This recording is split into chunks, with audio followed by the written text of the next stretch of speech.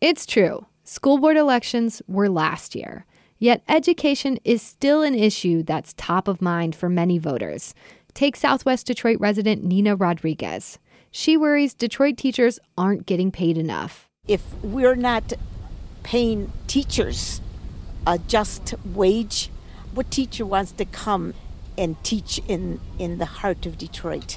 So I would like to see a big improvement, and I would like to see money put into salaries for our teachers so that our children get quality education, not just a teacher that can't get a job. Christian Harrison is an 11th grade student at the Communications and Media Arts High School in Detroit.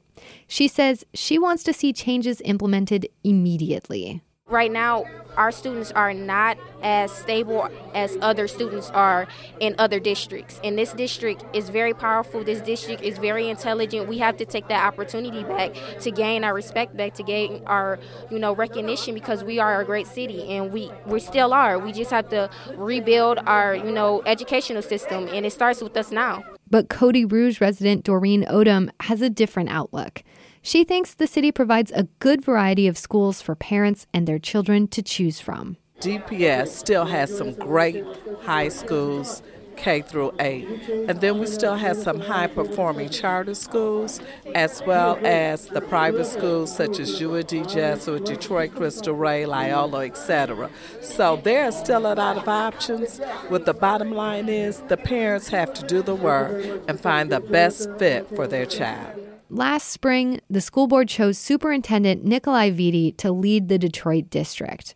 Brightmoor resident Ora Williams feels that choice has put Detroit public schools back on track. With the new superintendent, with the new teachers and so forth, I think that they're going to start a whole new realm of working with the students and the parents. I think they're on a comeback.